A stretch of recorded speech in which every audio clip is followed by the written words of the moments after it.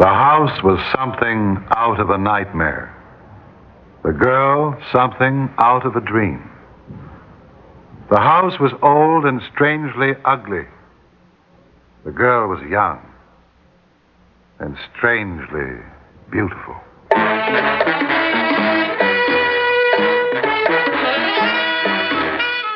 Theater 5 presents The Nameless Day.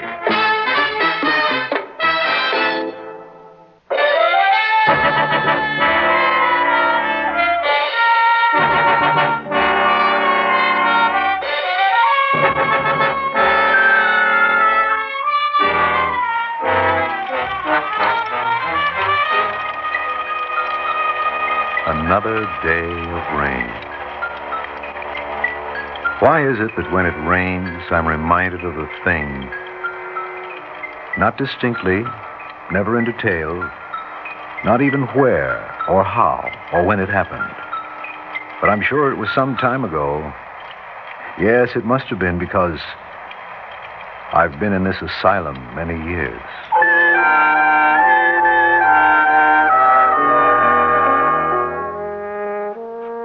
How different things might have been had I never met them. It was Canada, Quebec. I was ill. As I rode past Laval prison, things suddenly blurred before my eyes.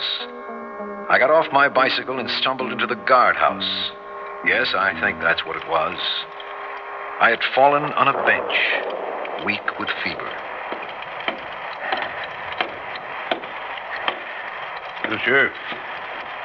Monsieur. This guardhouse is not an hotel, monsieur. It is not permitted to sleep here. Oh, I was suddenly dizzy. You are drunk? Oh. Excuse me, monsieur.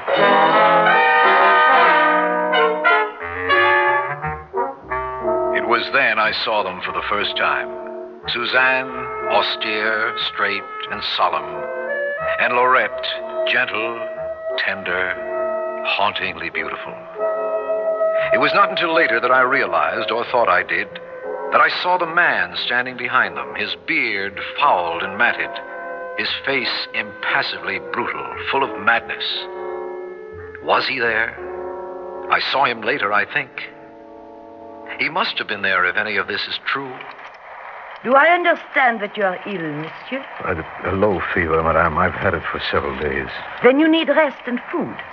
Dorette and I have little to offer, but we should like to help you. Well, that's kind of you, but... Do not deny us, monsieur. My sister and I could not forgive ourselves. Well, since you put it that way, thank you.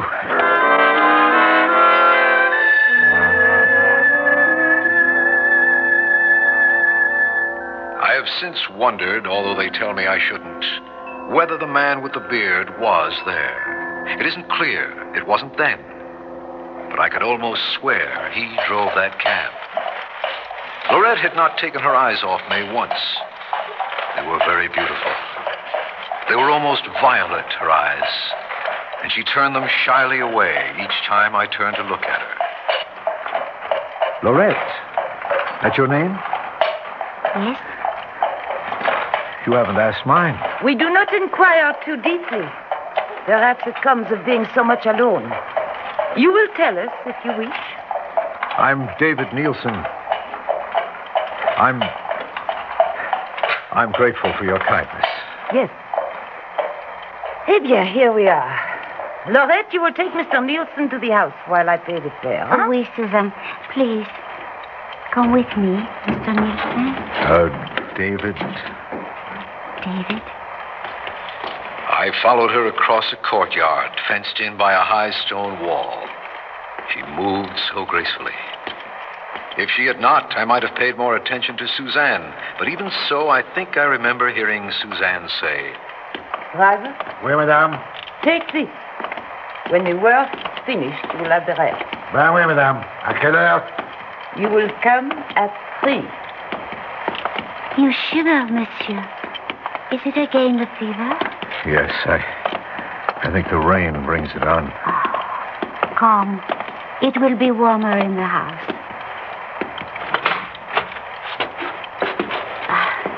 Suzanne will be up at once with something to eat.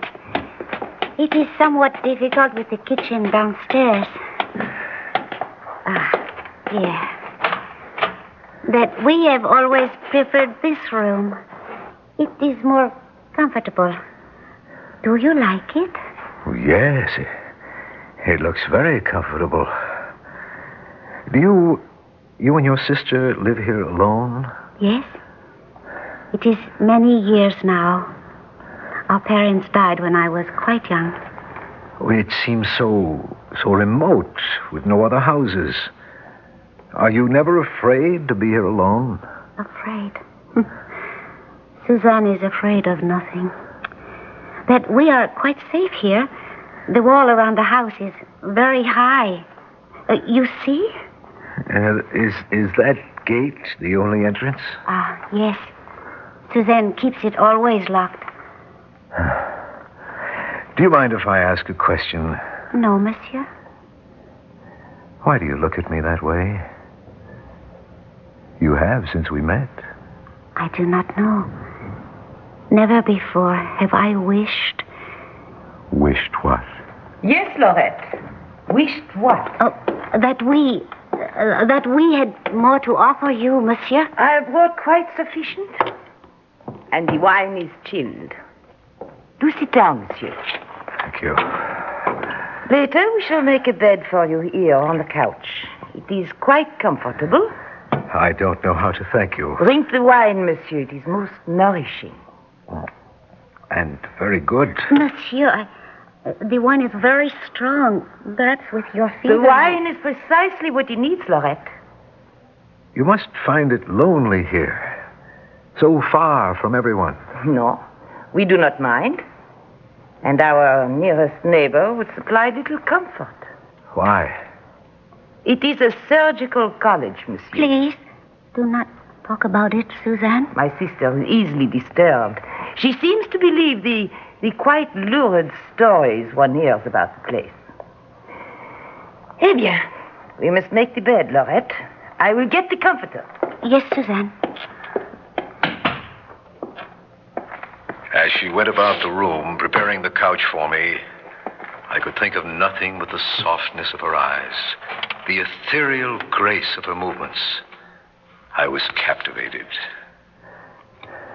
Laurette, is she always so overbearing? She is very strong-willed, but she is all I have ever had. No friends? We do not go much among people. But you should. You have a right to enjoy life. Oh, I should love that. But it's not possible, David. There is so much you do not know. So much I could not tell you. I won't ask. But don't stay here and wither. But I have stayed. And I have withered. That is the way it was. That is the way it must be. Was? What is past, does that not condition what is in the future? Oh, if you had come sooner. If only you had asked me long ago. Long ago? Please, listen. You must leave at once. You must leave. I have brought you a comforter, monsieur. We rise early. If you should hear us, do not let it disturb you, eh? Nothing could disturb me tonight. Suzanne, perhaps Monsieur Nielsen is well enough and wishes to leave. Do you propose that he walk to the city at this hour? We are keeping him from sleep. Good night, monsieur. Good night. Sleep well, Laurette. You must forgive her. My sister's recovering from a severe illness. Until morning.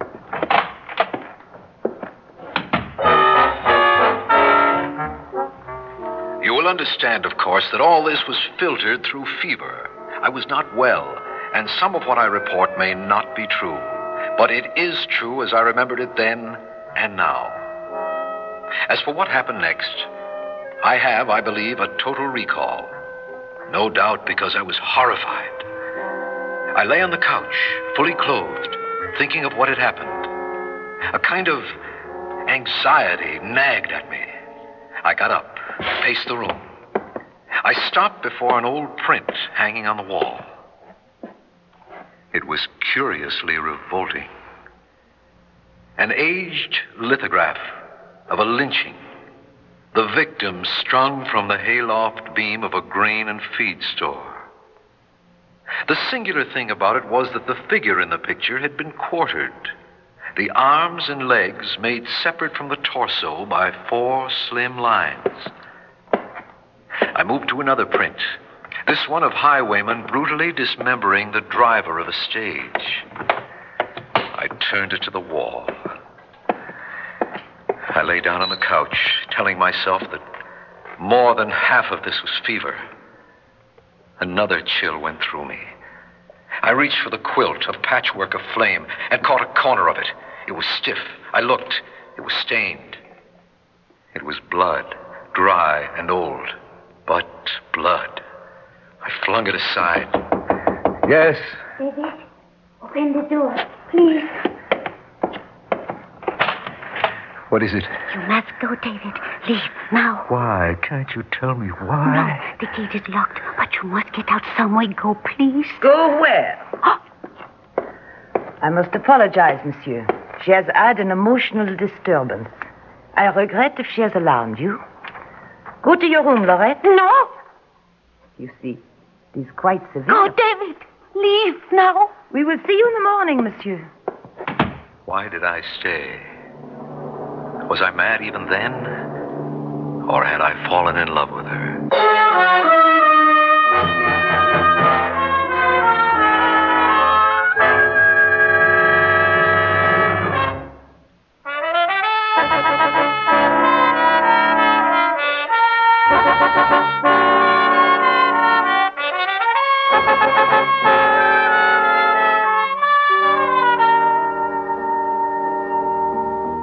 Have you ever been ill enough to wonder where yesterday is gone, or where tomorrow belongs? I think it was immediately after she closed the door, but I can't say for sure. I started back toward the couch. A board beneath my foot moved loosely. I tried to pry it up. It would lift and then slide back, but I got it at last. Put my hand into the opening and felt something there. An old wooden box, unlocked. I had to know about these people. There were papers, old and yellowed. Rings, about 5 of them, and 3 watches. I snapped open the back of one of them and read the inscription. You will not believe it, but the watch was mine. David Nielsen, 1910. It was inscribed to me 10 years before I was born. How? Was this delirium? Where was time? Where was I? I snapped it shut, cold with fear. I knew I must get out now. I pulled at the door. It was locked. I searched for a key. There was none. She had locked it on the other side. Lorette! Lorette! Where was she?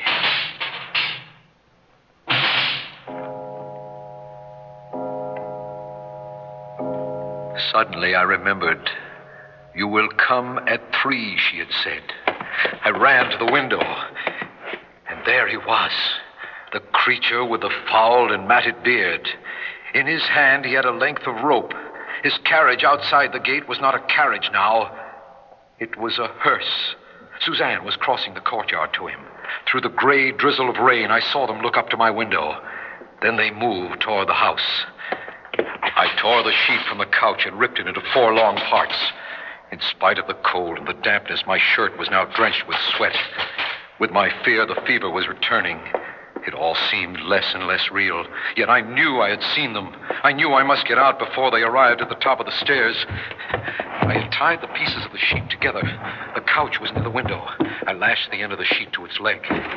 When the window was open, I threw out the rope of the sheet and then looked down. They were coming up the stairs. I took hold of the sheet and climbed over the ledge of the window. With the fever beating in my temples, I began letting myself down.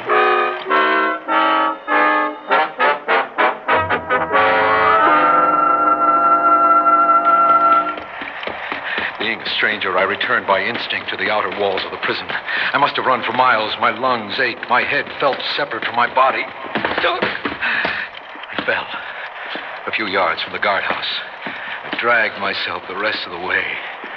I think I must have collapsed just inside the door.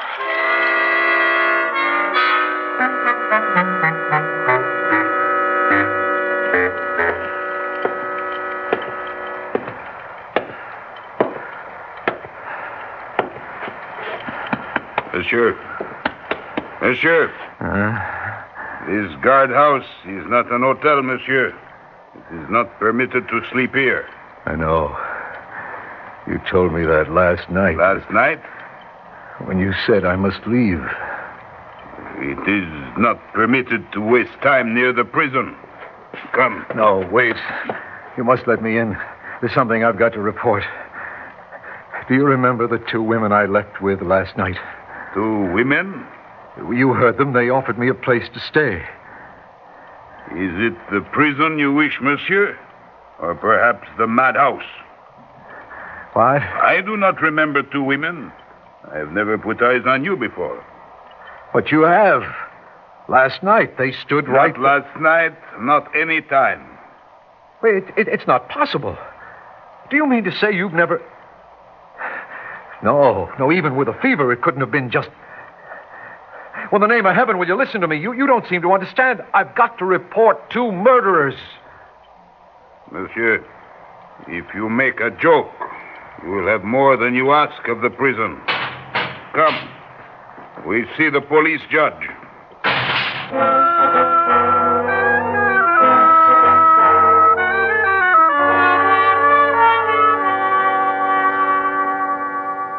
Why do you Americans come to Canada to go insane, huh? Now then, Mr. Neeson, I do not know quite how to deal with you. I have tried to listen to your story with an open mind, but you will forgive me, I find it somewhat difficult, not to say bizarre. Then why don't you send someone to find the house, find them? One moment, please, monsieur. You have never been in Quebec before? Never. You have never read anything about our surgical college? Oh, never. Monsieur, you have described to me 2 women. You have also described the interior of their house most accurately. I, too, have a description. You will look at these photographs, please. These are the 2 women? Yes, but the younger one had nothing to do with it. One moment, please, one moment. That is the interior of the house? Yes. I am at a loss what to do with you, monsieur. Look, I'm not well. I have a fever. That is what I suspect, monsieur. What do you mean? These 2 women, they have been dead for 20 years. Dead? And the house they lived in has been leveled to the ground, along with the surgical college. What? A number of people became inflamed. Things were sad. The house of the women was burned. Now, come here. Look. 20 years ago, through this window here, I saw those women hanged.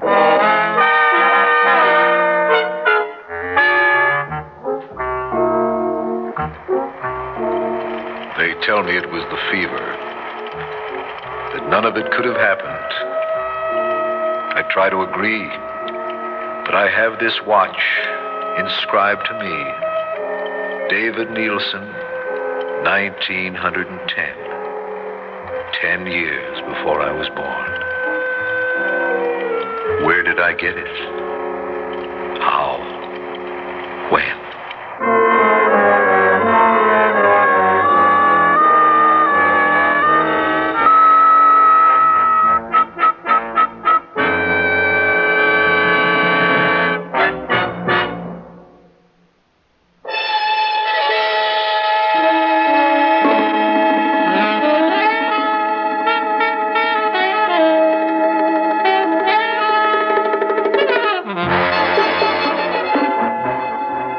Theater 5 has presented The Nameless Day, written by Richard McCracken and directed by Warren Somerville. In the cast, George Petrie, Connie Lemke, Evelyn Juster, Guy Sorrell, and Ivor Francis. Audio engineer Marty Folia. Sound technician Ed Blaney. Script editor Jack C. Wilson. Original music by Alexander Vlastotsenko. Orchestra under the direction of Glenn Osser. Executive producer for Theater 5, Edward A. Byron. We invite your comments. Write to Theater 5, New York 23, New York.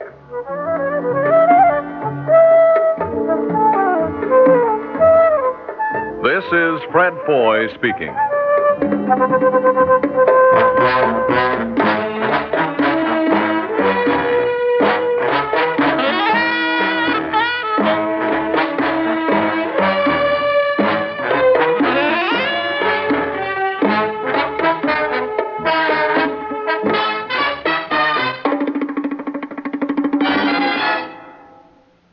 This has been an ABC Radio Network production.